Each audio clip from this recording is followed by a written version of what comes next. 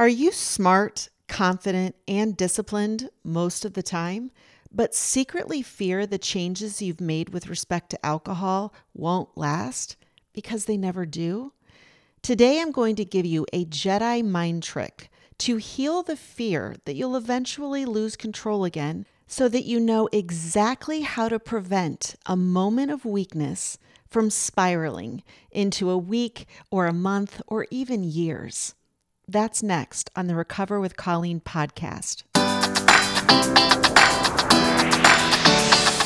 I'm Colleen, and this podcast is an inside look at recovery, which I define as a lifelong journey to get out of your own way and become your own best friend. Join me for mindset upgrades that move you from worry and regret to resilience and confidence. I'll share easy strategies for how to feel better without having to make major changes. Because it's not what you do, it's who you are. Self-care is the path to recovery because our needs are not negotiable. Welcome back, everybody. So today we're talking about the sensation of uneasiness that rolls over you like a heavy blanket of fog. It feels dark and heavy and paralyzing. Sometimes it's waiting for you as you wake up. You remember last night. You drank the booze or ate the cake or said the thing or sent that damn text. Sometimes it's a premonition. You're driving on your way home. And you just passed the gym, and so you guess it turns out that you're not going to go after all, even though you promised yourself last night that today would be different. This fear that the changes you've made with respect to alcohol can't last because they never do can take many forms. So you might experience it as a random alcohol craving that appears out of nowhere. Like you're not even thinking about drinking, and then suddenly, boom, you start thinking how if you did have a drink, you'd drink the whole bottle. Like this mysterious thirst is a bottomless pit that can never be quenched. Or the fear might come on as a memory. You suddenly remember how nice it felt to have drinking as your go-to, how good it felt to open that bottle of wine and sit outside in nature and enjoy a chat with your spouse or friend. And then you start thinking that life isn't really worth living if you can't have that experience again. Or the fear comes on as a depression. Your mood just suddenly drops into a free fall.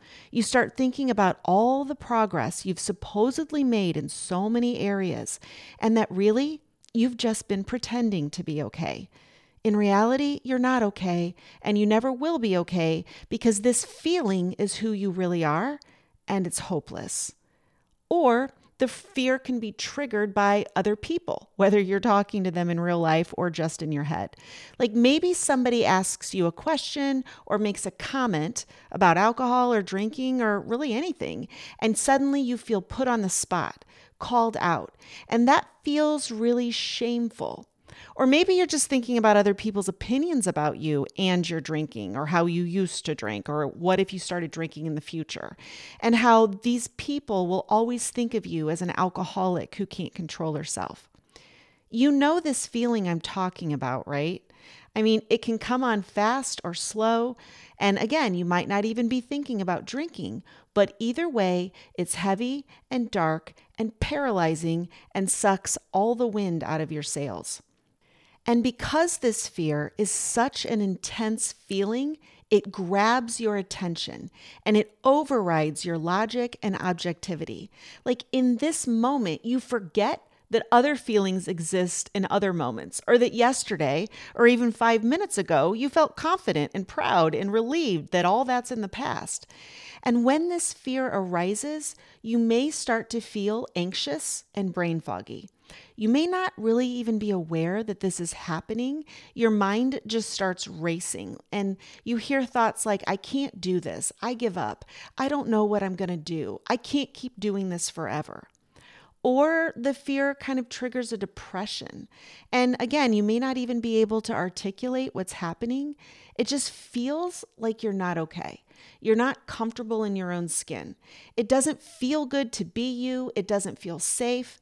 But either way, However it happens, the fear severs your connection to your own sense of power because you think the fear is telling you the truth, that you're weak and pathetic and you will never be happy.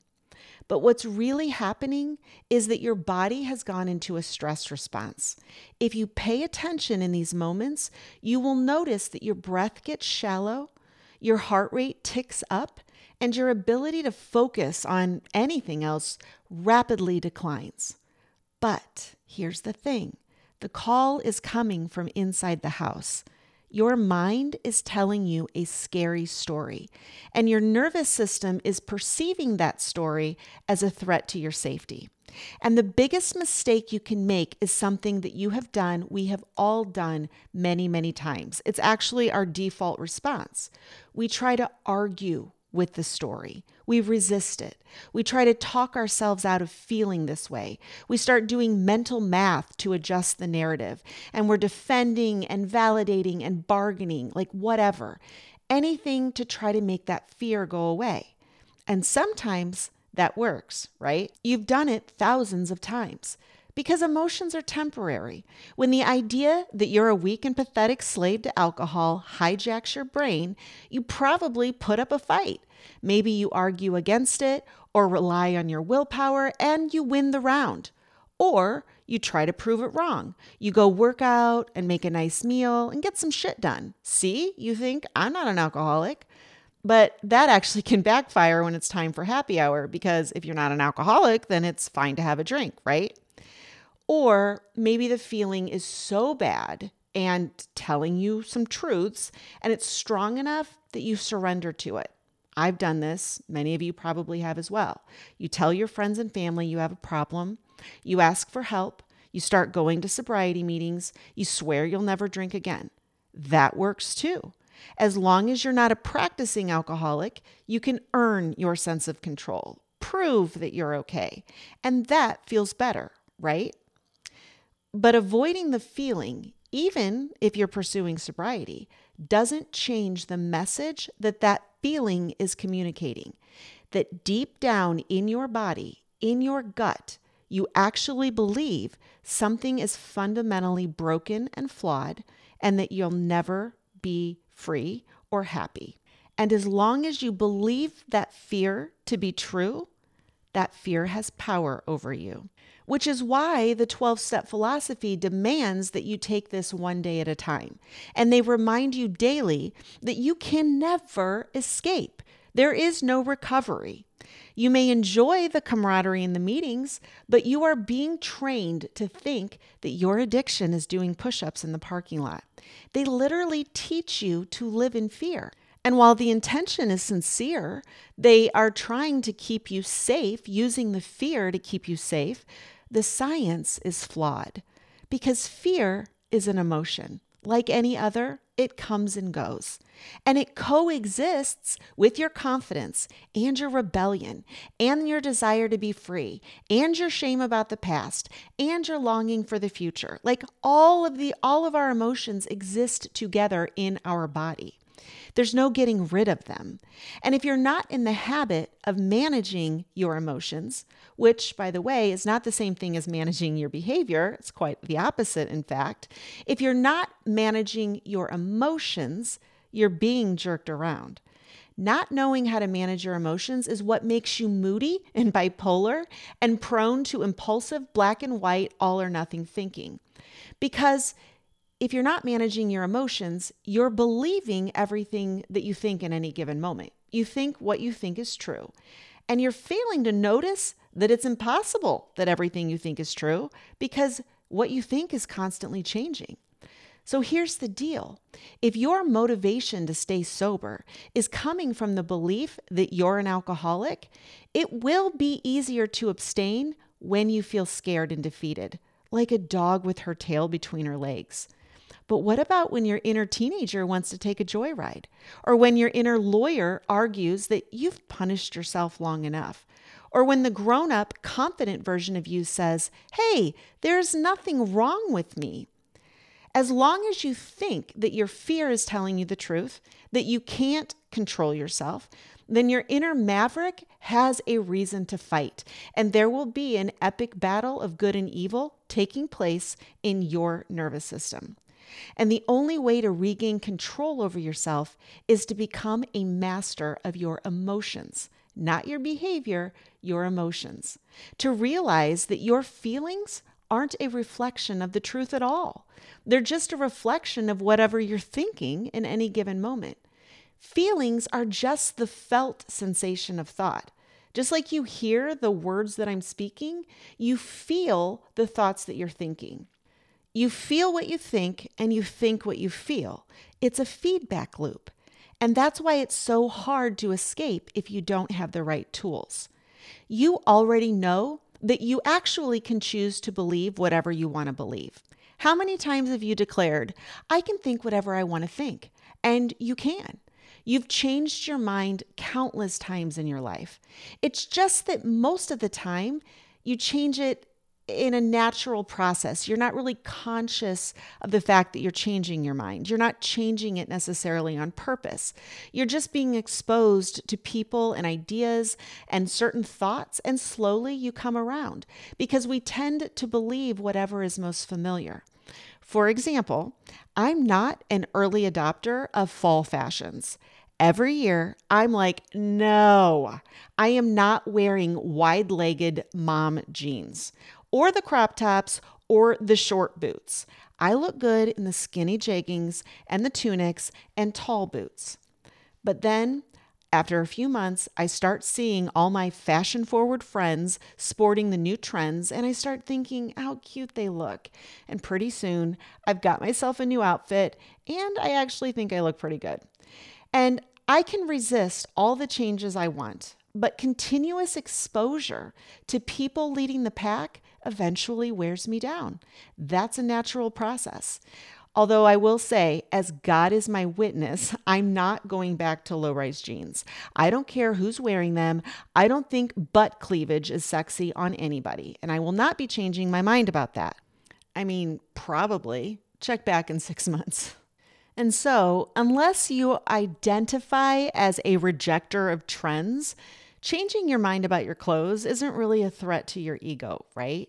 Most of us hold on loosely to our beliefs about what looks good. We're open to new ideas. We expect our minds to change about fashion. But that's not the case when it comes to alcohol, especially if you grew up with alcoholic parents or if you identify as somebody with an addictive personality. If you believe that it's harder for you to control yourself than it is for other people, normal people, then that's going to be your reality. But science shows that it is the belief that you can't control yourself that predicts future behavior, not genetics, not environment, and not even past addictions. You guys, this is research-based. The fact that I drank every day for nearly 15 years does not make me any more susceptible to overdrinking today than anybody else, unless I think it does. And so this is where we get stuck. We think that since we weren't able to control our drinking in the past, we won't be able to control it in the future. And that is the belief I want you to pull into consciousness today. This is the Jedi mind trick, okay? Are you ready? Ask yourself right now, on a scale of 1 to 10, how strongly you believe that you might lose control of your drinking again sometime in the future. I want you to let that question resonate for a minute. Like, ask your subconscious and then feel the answer in your body. Do you think that you could lose control of your drinking again in the future? Don't be afraid. Be honest. Let your truth come to the surface right now. Put your mind's eye on it and really pay attention. I want you to try to feel that fear in your body, even if you're just remembering what it feels like. Where do you feel it? For me, the fear appears in my chest. It feels like a heavy log sitting right on top of my heart. I feel a squeeze or an ache, and then images flash into my mind. Like I remember the taste of vodka on my fingers when I'd stir it, my drink after topping it off. And I can see myself sitting in front of the TV, not really caring what I watched because I just felt like I had sludge in my veins after a few drinks. And I remember thinking, I should just stop drinking because this isn't even hitting me right. I'm not even liking it. I don't even want this. It's draining my energy instead of like setting me free. I wasn't getting the buzz I was chasing. And I thought, okay, I should pour it out. But then I won't be able to go to sleep. And I would start to feel numb and tired. And then I just didn't have the energy to deal with it. And so I would just keep drinking. Okay, so I remembered the feeling, and then now I remembered the thoughts, and then I had images and memories of the past. And now with those memories and thoughts and feelings come new thoughts. And those thoughts are that I'm not going to be able to resist the pull of that numbness forever because I liked it. I miss it. I want to feel that way again. I'm not strong enough to fight this fight forever. And those thoughts stoke the fear. I feel the fear and I'm thinking the thoughts and then I'm thinking the thoughts and I'm feeling the fear. And this is the feedback loop we have to escape. And here's how. Are you ready? You have to wake yourself up. None of this is actually happening. You're having a waking dream. It's all happening in your imagination. Your brain is telling you a story and your body is believing it. All you have to do is allow yourself to feel the fear for as long as it's there. So you shift your focus from the story in your head and into the sensations of your body. You can only pay attention to one thing at a time. You're either thinking the thoughts and remembering the memories, or you're feeling the sensations in your body. And it's not like you can completely stop thinking, but what you do is you pull your consciousness back, like you bear witness to your thoughts without becoming the thoughts. Like you can see them, but you're not engaging with them. And this slows them down. So you just start noticing what you're thinking and then start connecting the way you're feeling to what you're thinking. And then you put your hand on your heart and you say, "Oh, baby, I feel you." Those are scary and painful thoughts. Those are scary and painful memories. But it's okay. I'm here with you now. And here's the truth when I say this isn't really happening, because in real life, my experience with alcohol is nothing like I think about it when that fear comes up. In truth, I couldn't actually experience that same feeling, that pull of that numbness again, even if I went and poured myself a vodka, because I'm not in active addiction anymore. My brain chemistry is balanced, meaning my dopamine is functioning normally. I'm not operating on a deficit. And my nervous system is regulated, meaning I don't go from 0 to a 10 anxiety in under 60 seconds. And my thought processes and my beliefs have changed. I don't believe that alcohol relieves anxiety anymore. In fact, I know it's just the opposite. I've educated myself about the social drug that we all call alcohol, and I know damn good and well that I literally would never want more than one drink. I don't like the feeling of being disconnected and buzzy. I don't like waking up in the middle of the night. In real life, I have no desire to do that to myself. I know that because I've tested it. So we went to a lake party this summer and I was drinking club soda all afternoon, and we had dinner, and I went to the bartender and I got a refill, and I heard myself say, I didn't really think about it. I said, you know what? I'll have a little splash of Grey Goose in that. And so I took a sip and I could taste the vodka and it smelled like hand sanitizer. So I stirred it and I added a lime and I drank half of it. And I started to get this strange sensation in my legs, of all places, like in my muscles and whatever. It was just weird. I didn't like it. So I put the drink down and I went back for a fresh, clean, and clear club soda. I just went back to club soda. In real life, my brain has healed. I was 100% sober for almost 3 years. My mind and body are now in sync. There's nothing for me to escape anymore. No reason for me to even want to be numb, much less drunk and sick. Like, ugh, I can't even imagine anymore. And so, what the fear is coming from is memories that no longer exist in this present moment. And I can look back on myself, that woman, with so much compassion. That woman that I was didn't know any better. She didn't know that alcohol was causing the problems she was using alcohol to solve. She didn't know that. So it was an honest mistake. And like so many of us, I bought into a bunch of stupid ideas that alcohol makes everything better. And because I believed that, I ignored the evidence to the contrary. I didn't know that alcohol was addictive. I truly thought that only alcoholics are addicted to alcohol. Like, what the hell is an alcoholic? I mean, I just had no idea because AA and big alcohol teaches us that there's a difference between normal drinkers and alcoholics. And for years, I was a normal drinker.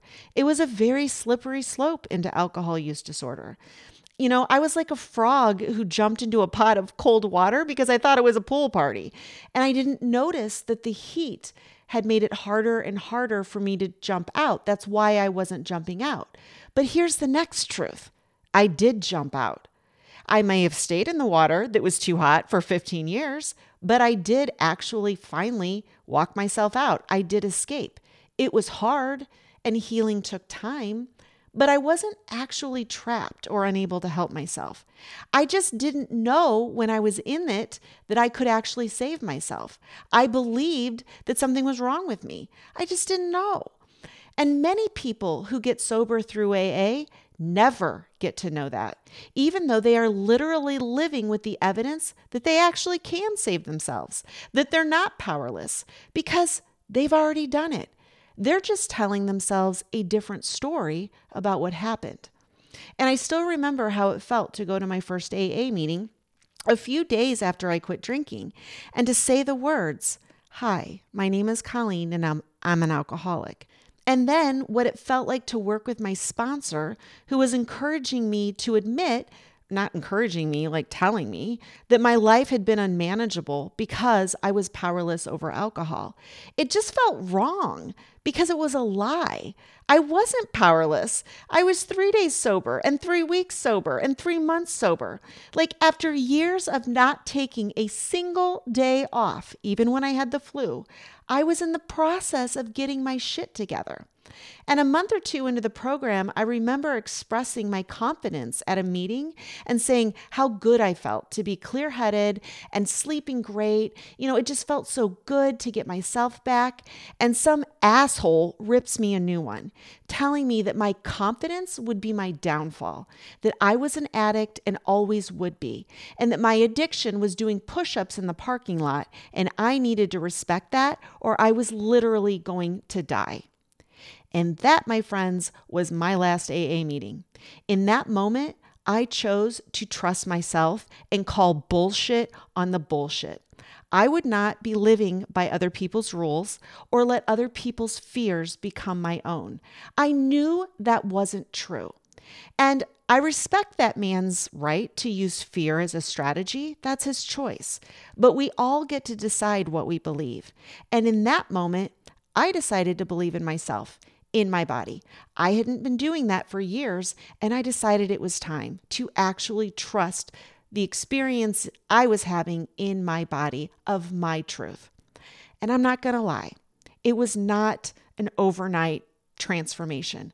I had a long way to go, but I also knew that. I was prepared for a journey. I packed some snacks. I didn't know if I needed to stay 100% sober forever. So my first promise, well, I make lots of promises, but the next promise I made to myself was that I would not have a single drop of alcohol as long as the idea of drinking an entire bottle of wine still sounded like a good time. I promised myself I wouldn't do that to myself. I promised myself I wouldn't abandon myself. And that if that ever changed and I had a drink again and realized I needed help, I would just ask. because I've done it before. And that worked out beautifully. I have learned in the process of overcoming an addiction that I am resilient, that I have the ability to save myself. I am capable of making mistakes and self-correcting. And I also have learned that I love being sober. I love sleeping well and feeling good in my body and not forgetting things and not doing stupid shit. Like, there's nothing better than this. Like, nobody ever regrets waking up without a hangover. And I want to be clear that scientific research actually supports that my experience of recovery as being a learning process is accurate. I realized there was a problem. I tried and failed a lot, and I examined my thinking. I changed my perspective, and I finally was able to change my behavior simply because I had an innate desire to learn how to live differently, how to be happy and healthy. Brain scans of people who have been abstinent for 6 months to 1 year, that's it, following an active addiction, even though they may have been drinking or using some other substance for decades, within 6 months to 1 year, the parts of the brain that are responsible for self-regulation in the prefrontal cortex are actually more developed because of the experience of recovery than in people who have never struggled, and certainly obviously in people who are in active addiction. This is called neuroplasticity, and it makes sense. When we allow ourselves to learn new skills, like how to process our emotions, everything changes. The way we show up to life and experience life changes.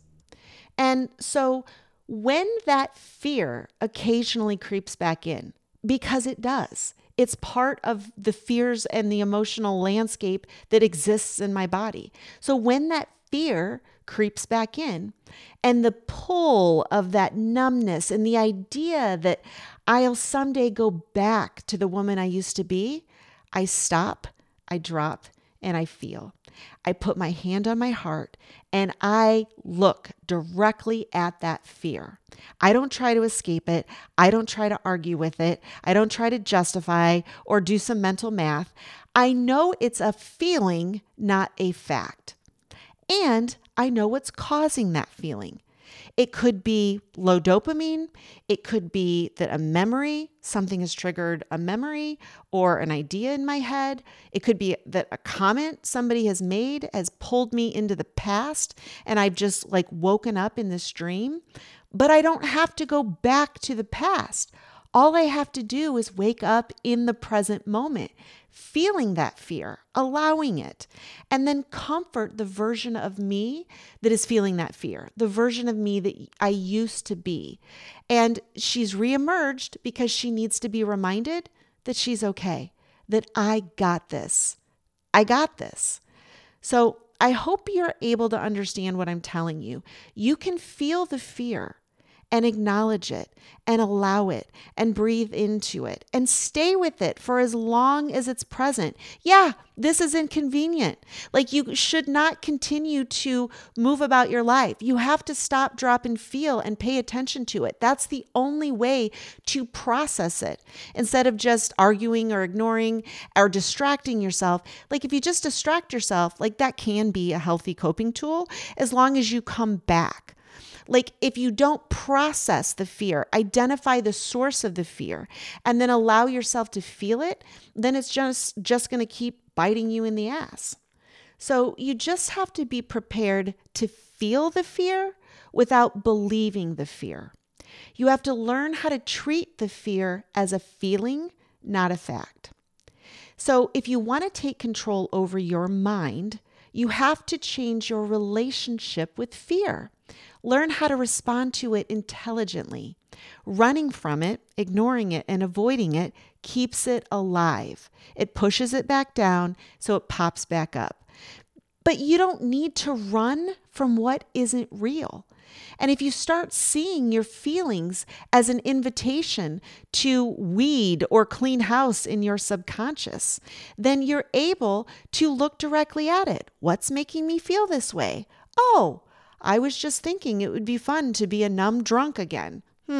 That's not true. You look directly at it, and that's how it then moves through you instead of lingering in your subconscious, like a monster under the bed. Learning how to feel your feelings is how you become the creator of your life, because you can decide which ones to believe and which ones to process and let go. So you become the creator of your own life instead of a victim of circumstance. Things just trigger your feeling and you react like they're true. So make friends with your fear so that you can wake yourself up when it starts whispering that you're not okay, life is not okay, and there's nothing you can do about it. This is how you quickly move through the fear instead of getting stuck in the fear. It's like a waking nightmare. And if you mistake your feelings for the truth, you'll end up stuck in that dream. And that dream, you already know, can last for days or months and years or decades. But here's what I want you to hear. When you wake up, it doesn't matter how long you were in the dream. Sometimes you do get stuck back in the dream for days, months, years, but that doesn't matter. All you have to do is wake yourself up in this present moment and begin to move forward. And if it's a hangover that wakes you up because you weren't paying attention yesterday or last week or last month or however long ago you fell asleep, that's okay. Don't abandon yourself. It's okay. You can feel the regret. You can feel the fear. You can feel the frustration with yourself. Allow all of that to be. The only moment that matters is the present moment. And you may have to process your fear and also detox from alcohol and maybe call somebody for bail money. I don't know. But you can do this. Yes, it is hard, but so is continuing to stay asleep, refusing to wake up because you have consequences that have to be dealt with. Not dealing with them doesn't work either.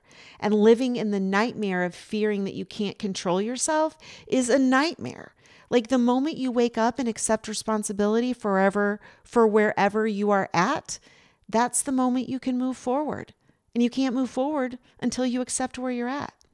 So you can train your brain to respond differently to fear.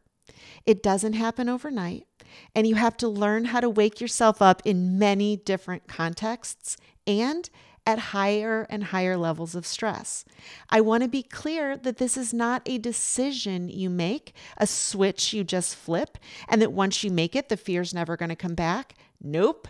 This is a skill, rinse and repeat. You have to do it over and over again. And you learn from both failure and success. You have to practice. And that's why some of my clients refer to my 12-week program, The Next Chapter, as boot camp for your brain.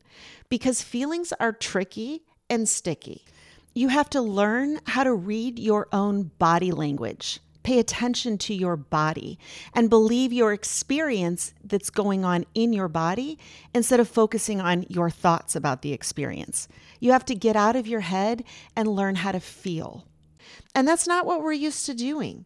We're used to letting our minds just run off leash, telling us stories that scare the shit out of us and make us feel bad, and then trying to fix the outside world so that we can tell ourselves the story isn't true. But the story isn't true. It's never true.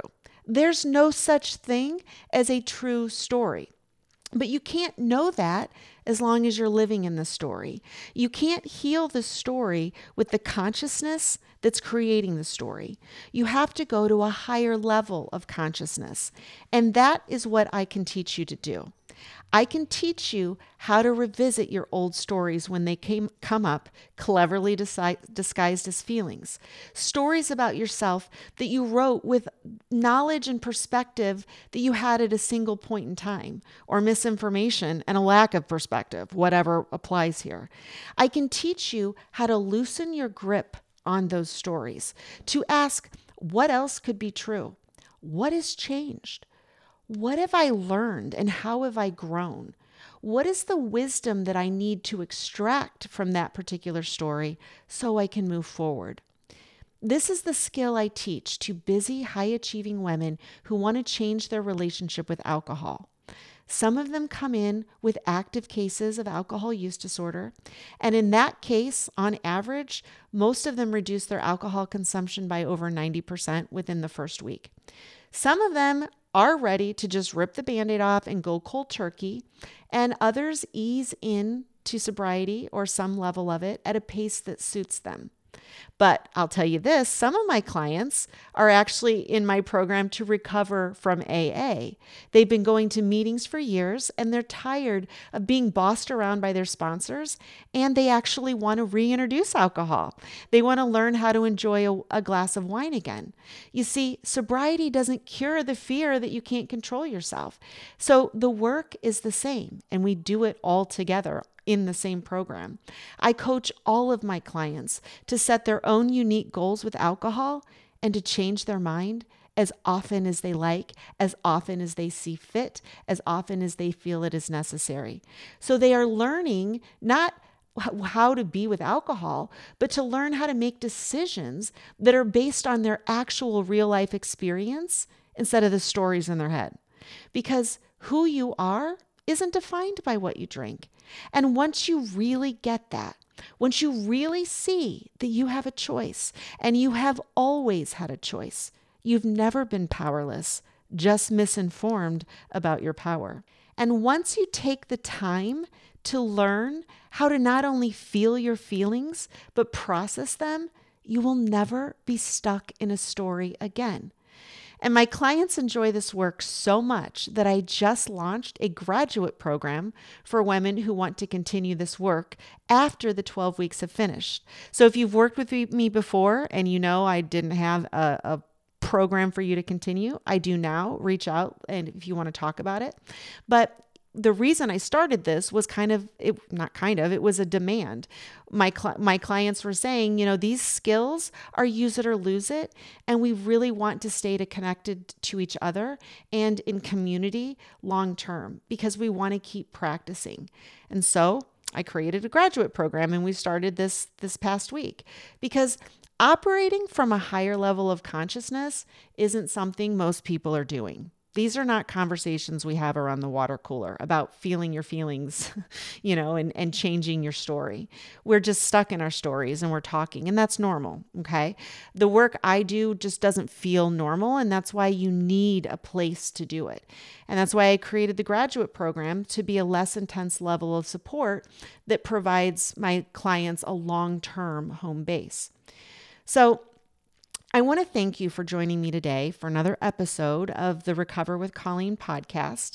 And if you want to take the next step in learning how to overcome your fear of losing control of yourself, of going back into the nightmare, then go into the show notes and click the link to register for my free masterclass on how to change your thinking about your drinking. I will explain in that masterclass the 4 pieces of the puzzle that you need to accelerate your recovery, to bypass all the shame and the stigma and the stories about who you were as a person with a drinking problem and what that means about your future. Like, just wipe the slate clean, because your recovery has very little to do with alcohol and everything to do with your relationship to yourself. And I promise you that alcohol will no longer be an issue for you when you no longer have a need or desire to escape your own body, because you know exactly what to do when feelings come up and threaten to suck you into a story that is not true. So I want to thank you for listening today. And if you like the show, please share this episode with a friend. And if you really like it, please subscribe. When you subscribe, I get credit for the downloads, and the algorithm kind of boosts me in the ratings, and other people can find the show. So if you can subscribe to the show, or if you're on Apple, scroll down on my homepage, the Recover with Colleen page, and leave me a review. I would appreciate that. And then if you want to follow me on Instagram, find me at at Recover with Colleen. And then if you want to hear more from me, get on my email list. I'll put a link in the show notes. I send one email per week with strategies, motivations, tips and tricks, whatever, about changing your mind with alcohol, learning how to feel your feelings, learning how to regulate your nervous system. My emails are really good. And then the only other time I'll email you is if I have an upcoming event. Like right now, I'm working on a recovery storytelling workshop. I'm hoping to get that on the calendar before the end of October. I think it'll be a 3-part workshop. So if you're on my email list, you're going to be updated and be invited to register for that so that you don't hear about it after the fact. It's going to be so fabulous. I went to a She Recovers conference this last weekend. The theme was all about storytelling. I had so much healing, so much perspective shifts, massive changes in, my own awareness of the story I'm telling myself and how I am identifying and how that is changing the way I show up in the world. So I'm going to put on a workshop. It's going to be amazing, and you're definitely going to want to hear about it. So get in the show notes and subscribe to my email list so that you can get more information on that. And I will see you back here next week. Thank you for listening to the Recover with Colleen podcast.